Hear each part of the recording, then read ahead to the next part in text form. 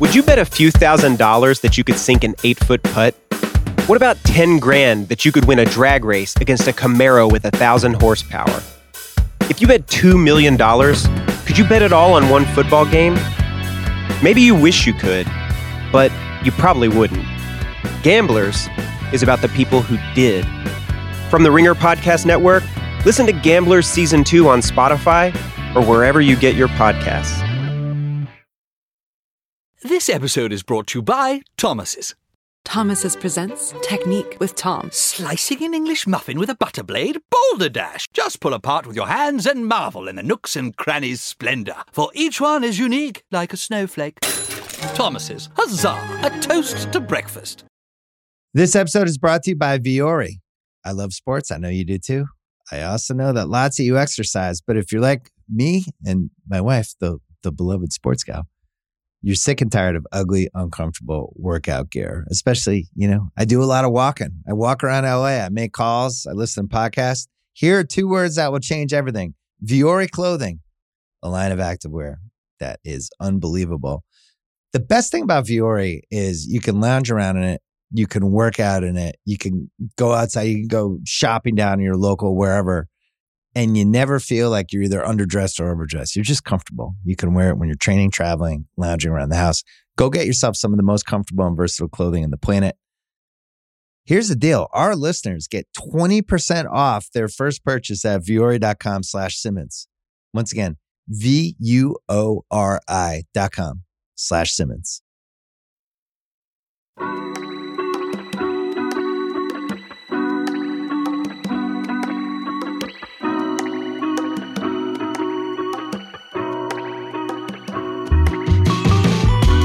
Hi, I'm Tara Palmieri, and I'm the senior political correspondent at Puck. And this is Somebody's Gotta Win. Everywhere I go, people ask me, why won't a credible Democrat challenge Joe Biden? After all, he's underwater in the polls. 2/3 of Americans say he's too old. He's tied nationally with Donald Trump in the polls. And voters are saying to the party they want more options. It's opening the door for perhaps third-party candidates who might actually take some of his voter share. If someone was going to rise up and take on Joe Biden, it probably should have happened already, but November 1 would be the latest. And there's a real bench of Democrats who could do this. Gavin Newsom, Gretchen Whitmer, Raphael Warnock of Atlanta, and even J.B. Pritzker of Illinois. But it would be pretty risky. Nobody wants to do it because they don't want to blow their chances in 2028. But they might be misguided. There's no saying that 2028 is going to be an easy race to the nomination. There might be as many as 10, 15 players on the bench, and it could be messy. 2024 could actually be better. You get the chance to rise up and take on a weak candidate. But there are even more reasons why they're not willing to do it. And it's one of the biggest background conversations in Washington, D.C. To talk about all of this, I brought in NBC's political reporter, John Allen. John, why doesn't anyone have the balls to jump in the ring and challenge Joe Biden? At this point, Tara, there seems to be an inverse relationship between the willingness of anyone to get into the race and the seriousness with which they could run a race against Biden. That is to say, those who might be able to challenge him most effectively are also the ones who are most reluctant to do so for a variety of reasons. I think the first one is the logistical reason, which is that it's very difficult to get on the ballot at this point in all the states that you need to get on the ballot to really make a good primary challenge. But beyond that, there's tremendous fear within the Democratic Party of being the person who gets blamed for electing Donald Trump a second time. So if you are, Gavin Newsom or J.B. Pritzker, the governor of Illinois, or any of the other Democrats that get mentioned with some frequency, you look at the possibility that you run a divisive campaign, kind of like Teddy Kennedy's run against Jimmy Carter in 1980, and conclude that there is a reasonably good chance that even if whether you win the nomination or lose the nomination, that you may be seen as having divided the party in a way that makes it easier for Trump to walk back in the White House. And, that's not a legacy that many Democrats would be eager to have. It's not just about this election, though, for these politicians. I mean, they are always thinking about their own opportunities down the line. And I think they're probably also positioning themselves for 2028, right? And if you jump in now, then you're pretty much dead to the party by 2028. That's what I've been told from people close to those various candidates. Like, if we got in there and challenged a very weak president, maybe you could win, but what might happen is that the entire party apparatus comes after you. You've got like Hillary Clinton, the Obamas, every, state party chair, governor putting out statements against you, and you become a pariah in the party. And maybe you poll. RFK Jr. is getting like 15 points nationally, at least at one point. And to me, that's just a sign that, voters are saying, we want options. We want someone else. He's not even, some would say he's not even really a Democrat. But it certainly shows you that there's a hunger among the electorate for someone else, right? But these candidates, they're afraid of what the party's going to do to them, right? The party right now, because the DNC and the White House are so close to each other. The DNC are basically running the Biden reelection campaign. Like, all the party poobahs are in for Biden, right? There's no way they're going to say, hey, it's time to step down. Yeah, not only are they in for Biden, obviously the DNC changed its rules, so they put South Carolina first. That's a huge advantage to Biden. I think most folks will remember that South Carolina is where he turned his campaign around in 2020. He was, basically losing all the primary contests until then, and turned it around on the strength of huge support within the African-American community in South Carolina. So the DNC has put South Carolina first, obviously at the behest of the White House. That's another one of those sort of logistical challenges. But when you talk about 2028, yes, absolutely. Like, these folks are thinking about what comes next, and they're looking at an open seat in 2028, which is a lot more inviting than trying to defeat two presidents, to defeat Joe Biden in a primary and Donald Trump in a general election. That feat is really a monumental task that these folks would be looking at. We're watching Ron DeSantis try to do that on the Republican side right now and falling flat on his face. So if you're a Democratic candidate who's thinking about your future and you feel like it might be more than just the next 3 or 4 years, that you'll still be young enough to run, still be in good enough shape to run, perhaps be able to build yourself over the next few years, 2028 is much, much more inviting. Now, of course, you're looking also at if Biden wins re-election, you're looking at his vice president, Kamala Harris, perhaps having a little bit of an inside track, but her popularity ratings aren't very high. Yeah, I don't think you would that. expect a fully open and competitive field on the Democratic side in 2028, and no matter who wins the presidency, if it's Biden versus Trump, the White House itself will be an open seat, basically a general election without an incumbent. Yeah, I don't know. I might challenge that. When you go into 2028, you're right. It's an open seat, but it could also be a primary with like 20 people. The bench will be really big. Whereas 2024, you're only up against one guy who's very weak, who's, his poll numbers are below water. 2/3 of the country thinks he's too old to run. You could come out of this victorious too. Whereas in 2028, you're up against, 10, 15 people, some hot new young governors who have track records that maybe the American public doesn't know quite yet. You're in for a long, brutal primary. I don't know. I'm not totally sure that 2028 is promised to any of them. Oh, I totally agree with you. I don't think it's promised to any of them, but I do think that when they're making that calculation and they look at the two possible races, 2028 is more inviting than 2024. I'm not sure that I even agree that it would be easier to win in 2028 than 2024 for any of these individual candidates. To your point, Joe Biden is not somebody who is, beloved by all of the Democratic voters. There's a significant share of the Democratic Party that thinks that he's too old or thinks that he shouldn't be the nominee for another reason. So, the opportunity is there, but the risk is huge. The other thing too is power is not given; it's taken. And if you come in there and you kill the king and you're the winner, that's something, you know what I mean? And obviously people are screaming at Washington that they want an option.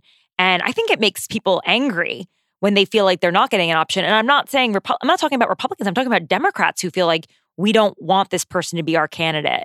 And they're furious that they're not getting a primary. And what are Democrats so scared of about having a primary? Well, first of all, Joe Biden and the White House and the Biden campaign and the Democratic National Committee and mostly the state party committees don't want a challenge for Joe Biden, right? Like they're squarely in his corner. The establishment of the Democratic Party squarely in his corner.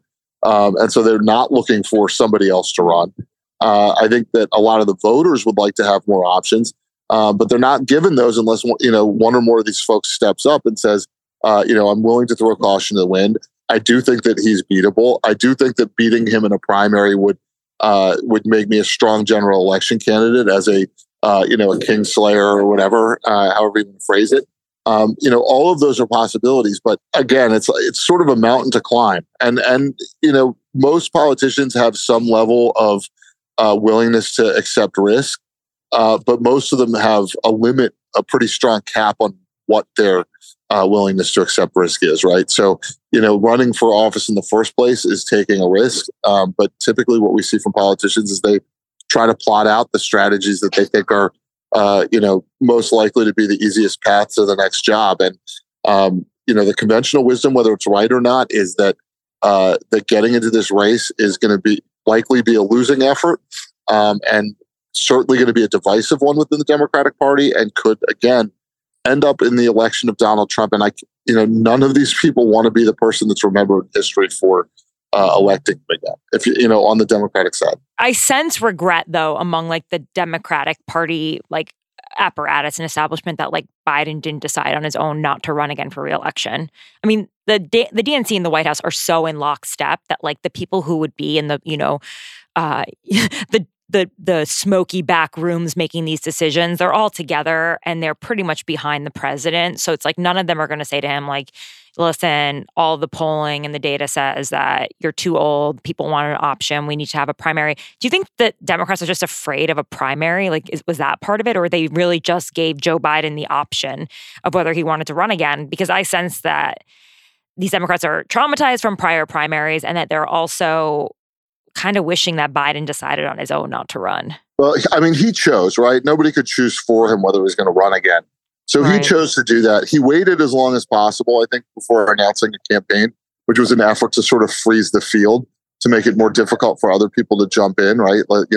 As they wait to see what happens. So the DNC, it's not surprising, is aligned with the White House. That when a party has the White House, its national committee with the DNC or the RNC is an arm, essentially, of the White House, the political arm of the White House. The president chooses the DNC chair. So none of that should be terribly surprising. Yes, I think there is frustration among voters that there's not more of a choice, but I also think that there are any number of Democrats who think that a divisive primary would be detrimental to the party. Sometimes a divisive primary is not. In 2008, I think you could argue that the divisive Democratic Party put a lot of interest in the Democratic side. And put Democrats in a better position to win for 2008 when Obama got nominated and then Clinton came in behind him. But, I'm not sure that the 2016 primary that was divisive between Hillary Clinton and Bernie Sanders was helpful. There's, sort of at least a mixed record on that. Right, because people felt like the party locked it up for Hillary Clinton. And in 2008, this young African-American man, Barack Obama, who nobody thought would win, emerged from the primary victorious. And, isn't a primary a great opportunity to find new talent and to show who can rise above the rest? That's the other thing. Yeah, I mean, look, we live in a democratic republic. Yeah, I mean, political competition is in our DNA. It's in the DNA of our political system. And yet, if you are strong enough as an incumbent president, but most of them are strong enough to ward off serious competition, then you will do that because, like you said, you have to take power. And not only do you have to take power, nobody gives it up easily. Yeah, that's true. Nobody does give it up. I'm starting to sense that there's actual anger at the party among Democrats outside of DC and some in DC, that they feel like they're being fed dog food and they're just we don't want to eat the dog food. We want something else. And there's a feeling that I think it's going to result in low voter turnout as well. If people aren't excited about Joe Biden, how are you going to get them to go out and vote, right? I think it's going to be hard to determine what constitutes low voter turnout because, in the last election, there was such an increase in voter turnout, right? We saw, I think the increase in Democratic participation in 2020 from 2016 was about 21%, right? A huge jump in the number of people who voted. On the Republican side, it was less than that, but was still a huge increase. So I'm not sure what what we would, what numbers would constitute low voter turnout. I guess I would be shocked if there were fewer voters that showed up this time around, but we're also a long way out. So both campaigns are going to try their best to make people angry on their own side and get them to show up. And that worked pretty well. This episode is brought to you by Jiffy Lube. Cars can be a big investment, so it's important to take care of them. I once got a car that I started out with 25,000 miles on. I got it to over 200,000 miles because I took care of it. You know how you take care of a car? You take care of the maintenance, the oil, the brakes, all that stuff. And if you don't, you can have a car just completely fall apart. When your car needs maintenance, head to Jiffy Lube. They provide automotive excellence at speed. Get your oil change, brakes checked, tons of other multi-care services. It's all done by expertly trained technicians who actually care about taking care of you and your car. Jiffy Lube, car more. To find coupons and start an instant online estimate, visit jiffylube.com. This episode is brought to you by Thomas's. Thomas's presents Technique with Tom. Slicing an English muffin with a butter blade? Boulder Dash! Just pull apart with your hands and marvel in the nooks and crannies' splendor. For each one is unique like a snowflake. Thomas's, huzzah! A toast to breakfast. This episode is brought to you by Viore. I love sports. I know you do too. I also know that lots of you exercise, but if you're like me and my wife, the beloved sports gal, you're sick and tired of ugly, uncomfortable workout gear. Especially, I do a lot of walking. I walk around LA. I make calls. I listen to podcasts. Here are 2 words that will change everything. Viore Clothing, a line of activewear that is unbelievable. The best thing about Viore is you can lounge around in it. You can work out in it. You can go outside. You can go shopping down in your local wherever. And you never feel like you're either underdressed or overdressed. You're just comfortable. You can wear it when you're training, traveling, lounging around the house. Go get yourself some of the most comfortable and versatile clothing on the planet. Here's the deal. Our listeners get 20% off their first purchase at Viore.com/Simmons. Once again, VUORI.com/Simmons. In the White House, they're telling concerned, allies, don't worry, abortion and Trump will get our voters to turn out. Don't worry. But I think they notice that there's softness around African Americans, Hispanics, Latinos, younger voters, that they're just not feeling the Biden buzz. I mean, if you're a Democrat right now and you're not worried about the 2020 election, you're not worried about Joe Biden's standing, you're not paying attention. That's not to say that Donald Trump is about to cruise back into the White House, but just look at the polling. Most national polls in a head-to-head, Trump and Biden are even. Usually what we've seen in recent elections is even when the Democrat wins, they're up at least a few points in the national polls. So like right now, it looks like, Trump is in a better position than he was, say, on election day in 2020. If you look at the other polling, and this I think speaks to your point at the dissatisfaction with the parties, if you include third-party candidates, if you include in the testing Libertarian Party, Green Party, No Labels, Cornel West, who's running for president, if you include all of them, in the last NBC poll, which is about a week old or so, what we saw was Trump up 39% to 36% over Biden. Democrats should be worried about their standing. The question is, I think there are multiple questions. Number one, is there anything that they could do to change course? So to your point, would anybody jump in at this late date, try to get into a primary fight with Biden? I think the answer is that unlikely, very unlikely. And then the other thing is, what if Biden is the Democratic nominee? What can he do to change his trajectory? And you're right, he is not energizing or inspiring all of the Democrats across the country to be excited about him.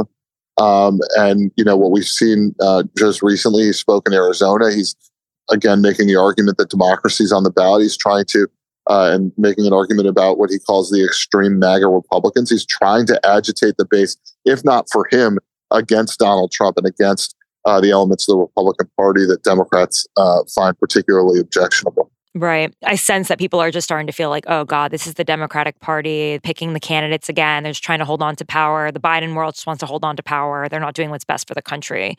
And I think that sentiment is going to keep growing. But there is some weird fantasy wish casting going around DC that I've heard. I just want to break it down for you. I heard it for the first time actually yesterday, this idea that at the convention in Chicago, at the DNC convention, Biden would announce that he's not running again and let it be a delegate floor fight for who the next nominee is. I mean, what are the chances that would ever happen? Well, I mean, I think to your point about the idea of the party picking, I mean, when that would be the ultimate case of the party picking.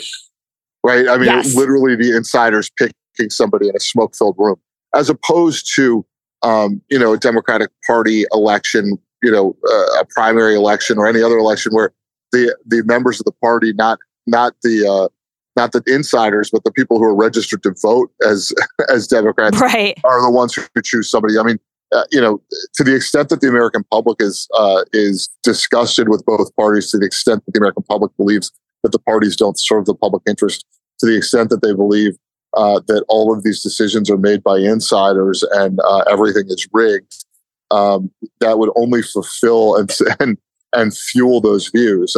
So I cannot see that scenario. I guess it's possible. I think it's very hard to see that happening. Also, I think it's important to remember, and people forget this so much, Joe Biden either ran for president or thought about running for president in basically every election from the time he turned 35 until the time he won the presidency. This is not somebody... Yeah, from the time he was eligible. Right. So, literally, the 1980 election, the 84 election he was looking at. 1988, he ran. 92, he looked at it. 96, Bill Clinton was an incumbent, so he didn't run. He was vice president for Obama, so he didn't run then, but he ran in 2008.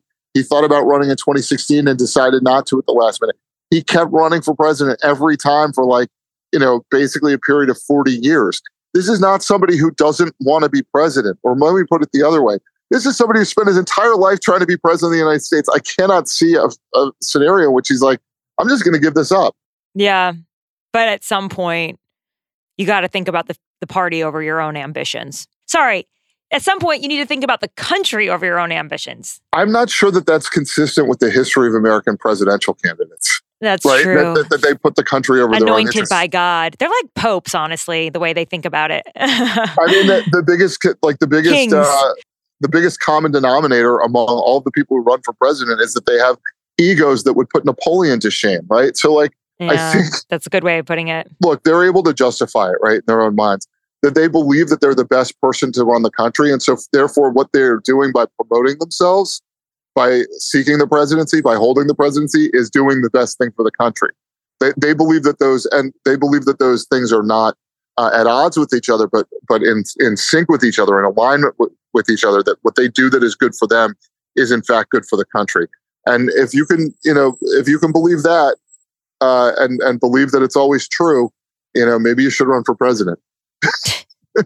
Not you personally, Tara. I mean, don't get me wrong. I would love to see your campaign. I think it'd be incredible fun on a debate stage. In fact, oh, thanks. Maybe you should do a fake debate on the podcast sometime. Okay.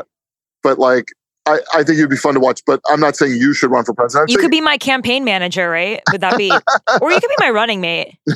Fuck it. I would not. I do not seek nor would I accept any party's nomination for president or vice president of the United States. But what would our party be called? Because we wouldn't run as Democrats or Republicans. Our party would be called The Party because we'd have the best freaking party. The freaking party. Yeah, no, you're right. I'll think about this one. I just got to figure out who our donors are. We're just money's overrated in politics these days. Is it? Yeah. I think it is. It's not. Just run a media anymore. campaign. We could just run it all from a podcast studio. I think that's the future, for better or worse. Got it. Well, until then, I'll be thinking really hard about my campaign platform. Thanks so much, John, for coming on the pod. This has been another episode of Somebody's Gotta Win. I'll be back on Thursday with another pod. If you actually want to put a face to the voice, though, I played myself on Billions, The episode dropped on Sunday, October 1st. It's episode 8 of the final season where Damian Lewis makes a comeback, and I make a cameo as myself, Tara Palmieri, Puck News reporter, spying on a certain politician who wants to run for president. If you want more of my written work, though, sign up for my newsletter, The Best and the Brightest, at puck.news/Tara Palmieri. The discount code is TARA20 for 20% off. Please rate and share this podcast if you like it, and see you on Thursday.